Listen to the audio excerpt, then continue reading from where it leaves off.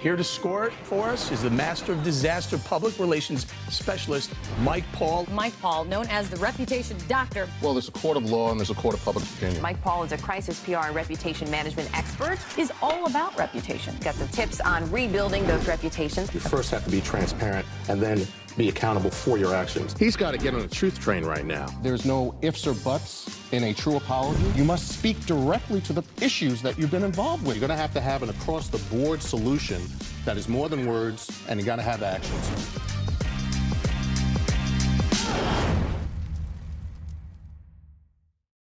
Dominique Shelton-Leipzig is the author of Trust, Responsible AI, Innovation, Privacy, and Data Leadership. She is also a privacy and cybersecurity partner at Mayer Brown, a leading law firm. While leading global data innovation, she counsels CEOs and board members on smart digital governance. She has trained over 50,000 professionals in AI, privacy, and cyber. For decades, Dominique has studied legal trends to accurately forecast digital risks and opportunities. Companies with a collective market cap of $3 trillion in US dollars have benefited from her insights. Trust is Dominique's fourth book.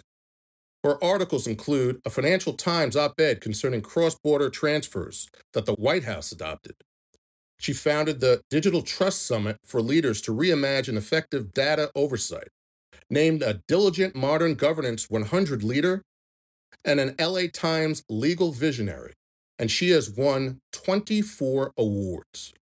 A board member of the AI Governance Center and the International Association of Privacy Professionals, she is certified in privacy and board governance. And Dominique is the co-founder of Next Work, dedicated to diverse leadership, especially at the corporate board level. Dominique, welcome to Reputations in Crisis. I'm so blessed to have you on the show. Mike, I'm just so thrilled that you asked me, and I'm so glad to be here with you. So let's get into it. First, I want to ask a pretty obvious question. For those who are laymen who watch this show and also need to learn a lot more about artificial intelligence, which we then call throughout the show AI, and cybersecurity, why did you name the book Trust? Why is trust in these key areas so important for an average citizen or an average consumer? So for the average citizen, trust is critical because when you think about it, you can't have any relationship, not just with technology, but with anyone, if trust is not present. This issue of trust as it relates to AI is on the minds of every CEO and board member as they're discussing this right now in Switzerland at Davos.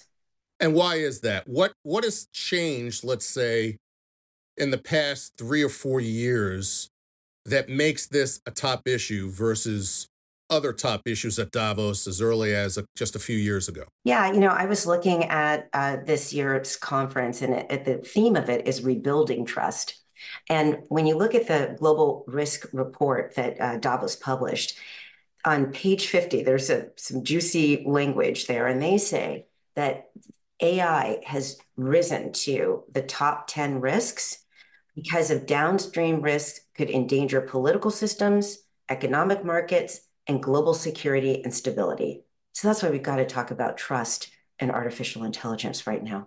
So this show's about crises, and we won't get into particular company names, but let's get into some various scenarios of counsel.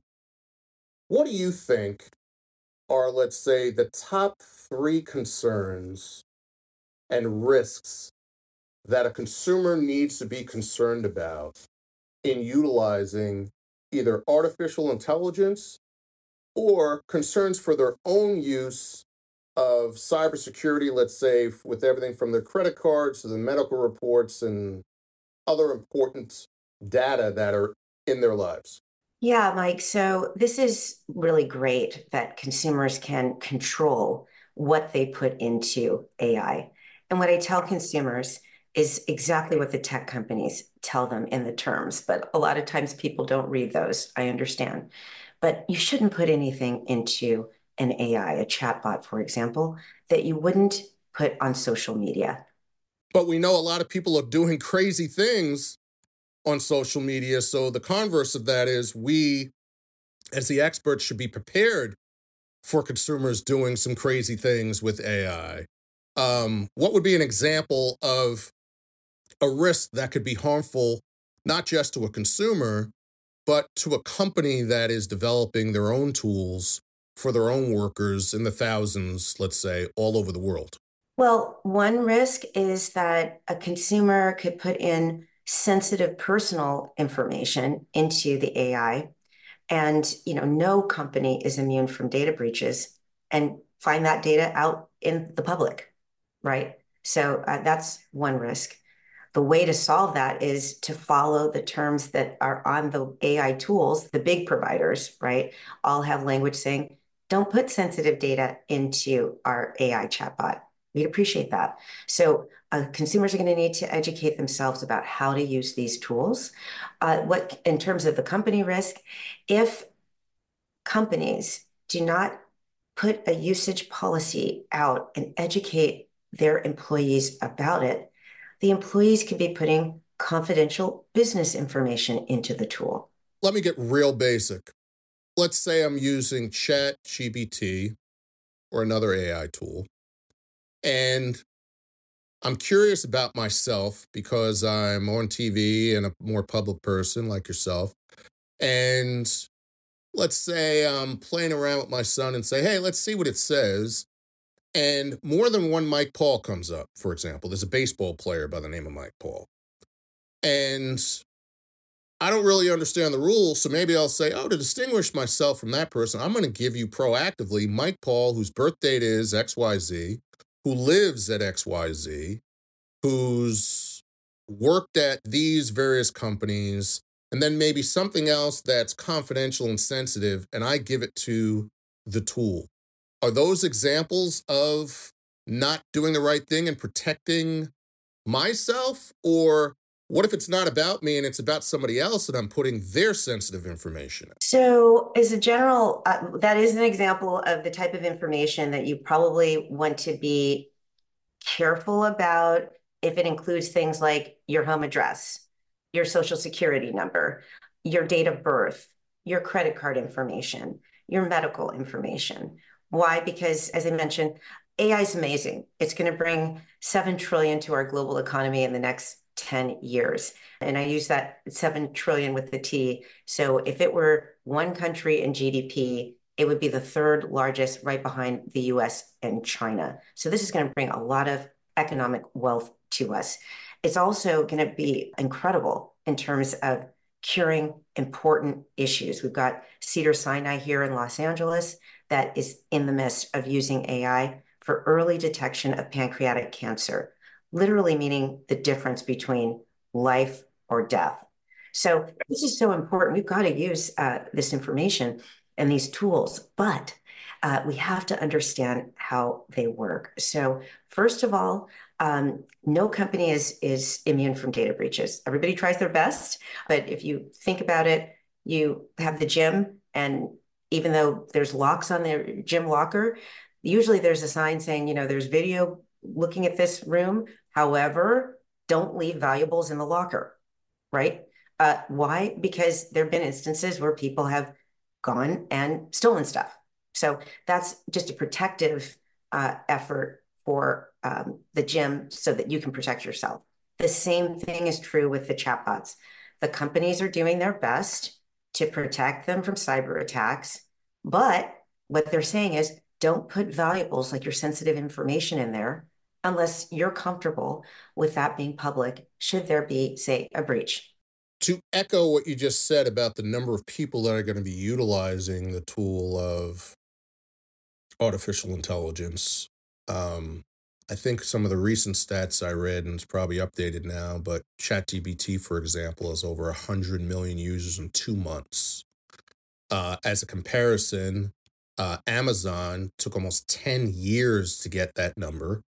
And Google Translate, which is another powerful tool, I think took 6.5 years. We're going to be using this stuff, folks. So time to get educated and understand some of the things that Dominique is saying. Let's get a little bit more into the risks of cybersecurity, for example. What in 2023, we're starting a new year in 2024 now, but we can look back at 2023. What was, in your opinion, one of the top 3 cyber breaches in the world, just as a category, not getting into companies necessarily?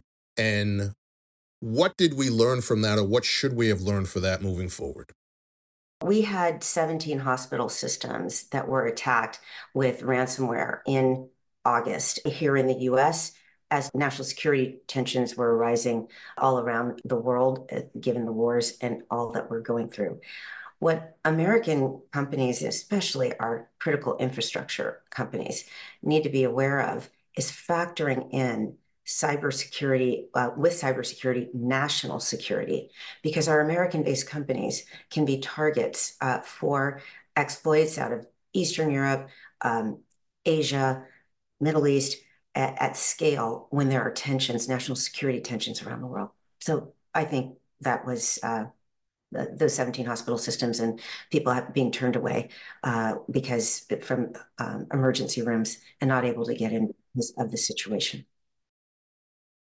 Wow. Your book has some important tips, some important rules.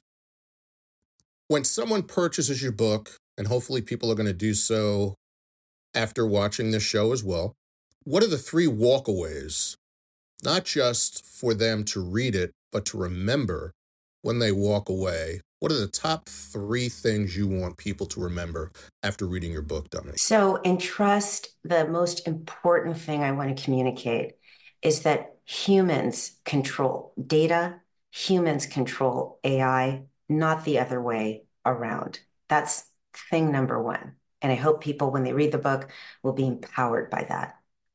The second thing that I try to communicate when it comes to AI is that proactive adoption of legislative frameworks that exist in 96 countries and 6 continents and are agreed upon by experts that create these AI models should be followed proactively now. No need to wait till the law always, I'm a lawyer, and the law always takes forever to catch up. So it might be 2-3 years before the law is final. But what companies, to protect the brand and boost innovation, adopting proactively these governance tips like a recipe is very important. The third thing that I communicate, and I want to be really clear here and this I'm speaking to our companies now, but it's also good for consumers to understand this.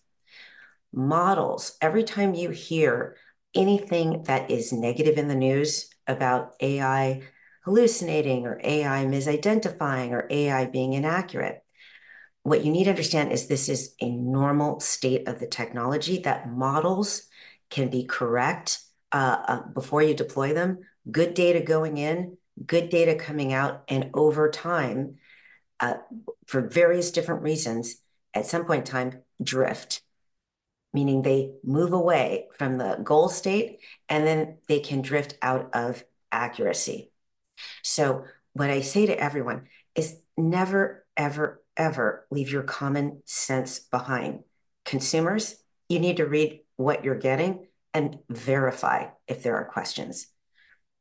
Companies, continuous testing, monitoring, and auditing of your AI, dropping code into the AI tool itself with your guardrails, like a sensor on the window of your home for an alarm. It will tell you when the AI is drifting, but just like a sensor on your window at home. If you don't have the sensor there, your whole living room could be gone when you get home because you don't know that a burglar's come in. So the continuous testing is the only way, as models drift and move, that a company will be aware if the model has strayed from its guardrails. And that's something we don't talk about enough, and I hope those 3 points come through in the book. Dominique, just like in crisis management, most people who are not experts say things like, well, shouldn't there be a lot more crisis preparedness, and shouldn't we be learning before we get hit over the head? And of course, the answer is yes, we would love for most people to do so. But human nature, sadly, is the opposite of that. And I asked that to set up this question. Do we expect in the next couple of years for us to be learning a lot from the crises that happen to companies, consumers, medical professionals, medical institutions, credit card companies, banks? Don't we expect that we're going to be learning a lot from the mistakes and the crises that happened in the world through the fear of, gosh, I can't believe that happened. I've got to learn from that to make sure that doesn't happen to me? The good news is we already have a plethora of use cases of crises that we can learn from. And I'm out here talking to the community to try to see whether we can now learn from those and implement these steps proactively. So we have a situation here with a retail pharmacy now in bankruptcy for misidentifying its own customers, right, as shoplifters. That's bad for business. Nothing to do with and using an AI. There was a vendor that helped, an AI and so forth, but the company's brand is key. So when you're using these tools, it's not about, when you're dealing with health and safety, finance, our power grid, it's not about stand back and watch and learn. It's right now we've seen instances where guardrails have not been in place. And by the way, the FTC found this particular company was not testing continuously and not doing enough testing. So let us learn from that example. Just happened December 19th. Let's do that right now. Let's not wait. There are cyber attacks, deep fakes happening, impersonations of CEOs and boards to try to have CFOs transfer tons of money out. We don't need to keep being duped. We already know this. So what I'm out here talking about in trust are solutions so that, yes, there will be crises, but we want we can control how many of those are. And by proactively adopting these guardrails, high quality data, continuously testing, monitoring, and auditing, having logging data so the technical people can fix the model at the right time, humans in the loop to fix the model when it strays, and basically stop using a model if you can't fix it. Those are 6 practical steps to protect a brand that we can adopt right now. There's been some news reports over the years that the average consumer has probably seen that needs some review about the bias that goes into AI for people of color, for gender differences. For example, the hand dryer in the bathroom example. What was that about? So Dr. Joy Bugliami talks about this in her book. This is about the AI not recognizing dark skin. And that's been an issue in AI in a lot of the Western countries. I will say in the Middle East, Africa, and APAC regions, the AI isn't having those problems. And in part, it has to do with the diversity in terms of the team that's developing, because it's hard for them if they don't have diversity to be able to notice, oh boy, the AI is not working with diverse skin. So, but I would challenge this to the bias question. We do not need to sit and be awash in bias, which is bad for the brand. It's bad for society. It's bad for, these risks that the World Economic Forum noted in their global risk report this year. Bias was up there with AI as part of the issue. We can solve it with proactively testing, monitoring, and auditing for bias. Okay, so you're a company and you're licensing on an AI model and building your own application on top. There's nothing in the world stopping you, say it's for HR, to go to your EEOC person or whoever deals with bias in the company and get the guardrails that the company's already using for reporting purposes and stick that in the model. So the model knows where your risk tolerance is. If you want 33% women, 33% men, 33% gender nonconforming, et cetera, right? The model's not going to know that. So the guardrails need to be there. You could go down to 20 or up to 50. The guardrails need to be there so that you can be alerted when the AI is drifting outside of your specs and the human comes in and fixes the model, not with bias at scale happening, but real time. It's deviated. The human comes in, looks at the logging data and fixes the model and get it back on track to accuracy and fairness versus being awash in bias and finding yourself in bankruptcy and consent decrees and testifying before Congress. Well, to that point, you're involved with a nonprofit organization called NextWork. that you're a co-founder along with some other powerful women of color. The leadership of a corporation starts at the board level, not at the CEO level. A lot of people who are laymen don't even understand that difference. And the examples that we were just discussing could be highly impacted by the right people being in the room, not just for the creative team with the assumptions being built in for AI, but the overall leadership globally of that company or regionally of that company, which starts with the board of directors. Tell us a little bit about NextWork. Tell us about the importance of governance at the corporate level and some of the messages that you're giving clients today and consumers about how important that is. Thank you for asking me that question, Mike. NextWork is just near and dear to my heart. We founded the organization with my two co-founders for precisely right after the murder of George Floyd. We looked around and saw so many corporations looking for diverse leadership in the C-suite and in the boardroom. And we looked around at our network and we realized we knew those women. We knew those people of color that are accomplished, that are sitting in their power, and that could really add value and perspective in the boardroom. So we founded the organization. It's a nonprofit, and we have placed now our third board member. So very excited about that. That's just new news. Our chief marketing officer has become a board member. But we're excited about all that we can change and build. And you're absolutely right, Mike. It just takes one voice in the room to say, how are we doing, say, on an issue like AI? How are we doing on our risk ranking of AI? Do we have any high-risk use cases happening? How are we doing on our continuous testing, monitoring, and auditing? Are we sure we're including our bias guardrails?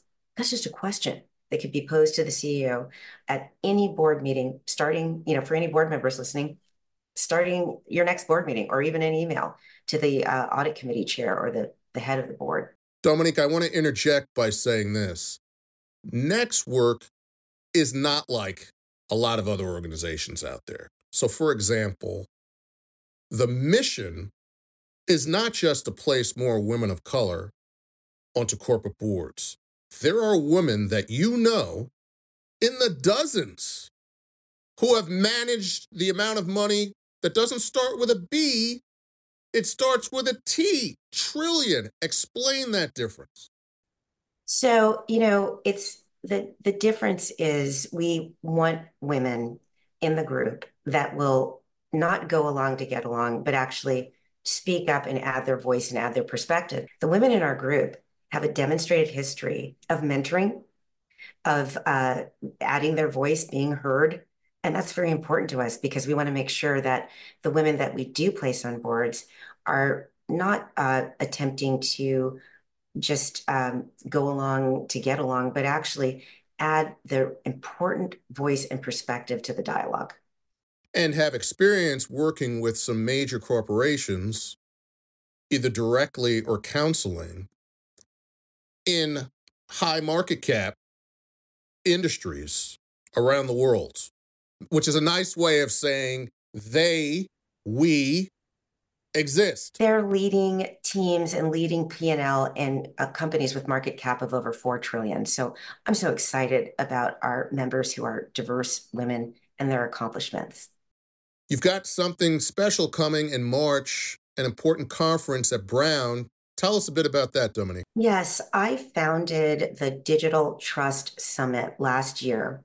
I'm an alum of Brown University, and President Paxson and also one of the fellows of the Watson Institute, Professor Ari Gabinet, allowed me to present a proposal to bring our CEO and board member community together for a Davos-like discussion for a day long on solutions as it relates to digital trust. And that's what we call it, Digital Trust Summit. We realize that many of our CEOs and board members are not technical people, but nevertheless, data is their most important asset, and they need to discuss for non-technical people to lead over a technical asset. And we got really a long way last year. The CEO of Bank of America participates, Brian Moynihan. He's our keynote. But I'm really excited about the lineup of people that we have joining him. That's terrific, and I look forward to seeing you there. What are some of the other aspects of your book that we need to highlight for the average person who is going to go out and buy it? Give us a tip that will make them want to run to the store or run online to purchase the book. The tip is that we are in control of how AI plays out, every single one of us. It's either going to be a wonderful story with great results, curing cancer, tightening our education, elevating education for our students so they can learn just the way that they precisely can understand for individualized learning. We're almost there, Mike, so it's exciting. But there are risks. And if we don't take a proactive approach to dealing with these risks, we're going to see the risks at scale taking place like popcorn. So I'm excited for the steps that consumers can take to protect their data by not putting sensitive data into the models. And I'm excited for the steps that companies can take to continuously test, monitor, and audit, and put their guardrails in so they'll know when the model drifts just the same way they know when the window's open at their home when they're not there. One additional question to follow up on that. So I think of many of us that are around my age now, and we're not only managing our young families, but we're also managing our parents. And many of them struggle with technology. They're afraid. They don't have a lot of information that they are focused on, even though we try to remind them how important these things are today. But my mom's in her 80s now. I'm constantly concerned about data breaches. I'm constantly concerned about a voice that can be mimicked and sound exactly like mine, that I need help and, please send me something. I don't have access to my account right now. What are some of the tips that you can give seniors regarding, they hear cybersecurity, they hear terms like data, but they don't even hear those two terms and think that's something they have to be focused on. Give me 3 tips for seniors, just in general, that they should really be focusing on as though you're talking to a member of your own family. Yes. So for our senior community, all of this comes down to communication.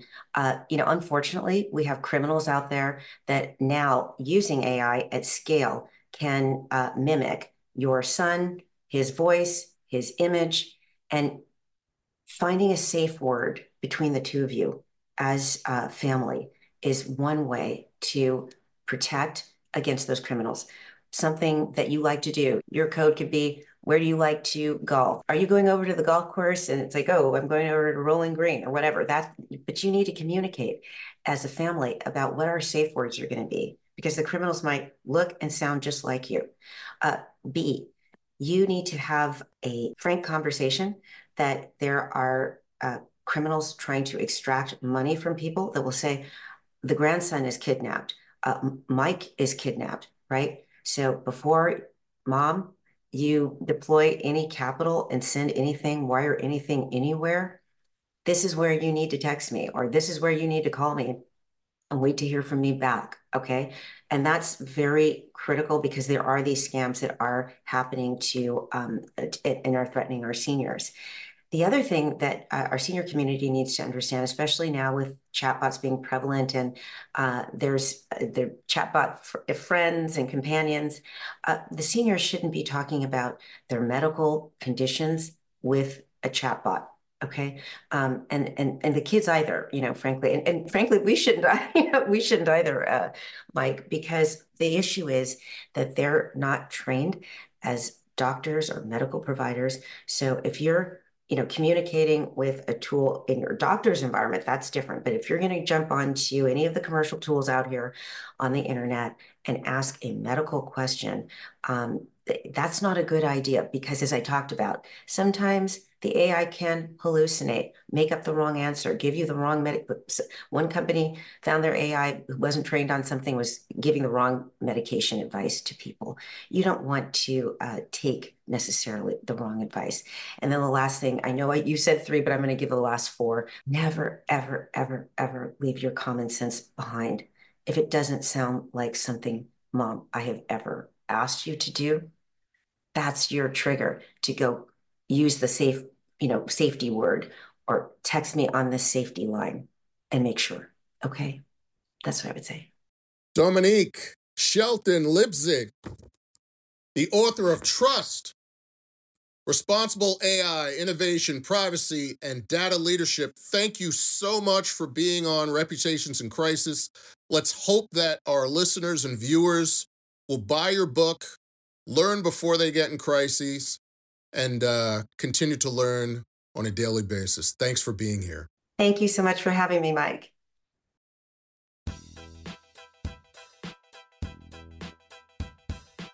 This week's t-shirt is Muhammad Ali, float like a butterfly, sting like a bee. He recently had another birthday. He's passed. May he rest in peace. We had another champion on the show today, Dominique. 2 great people, 2 great champions. That's our t-shirt of the week.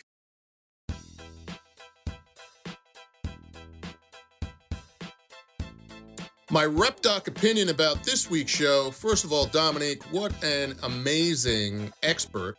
Thank God we have her out there to go into the technical, go into the legal, break it down in a layman-like way for us to understand. The bottom line is no tool will ever fully replace a human. Make sure that you're still involved and use your head and not just your desires while utilizing these important tools, not just as a consumer, but as companies that are developing their own uses to make sure they're thinking from an ethical and moral and professional and legal perspective in doing so. Thank you so much for being with us again on Reputations in Crisis. And remember, less head work, more heart work, peace. And please follow our show on YouTube and also our podcast audio version on Apple Podcasts, Google Podcasts, and Spotify. We'll see you soon. Thanks again.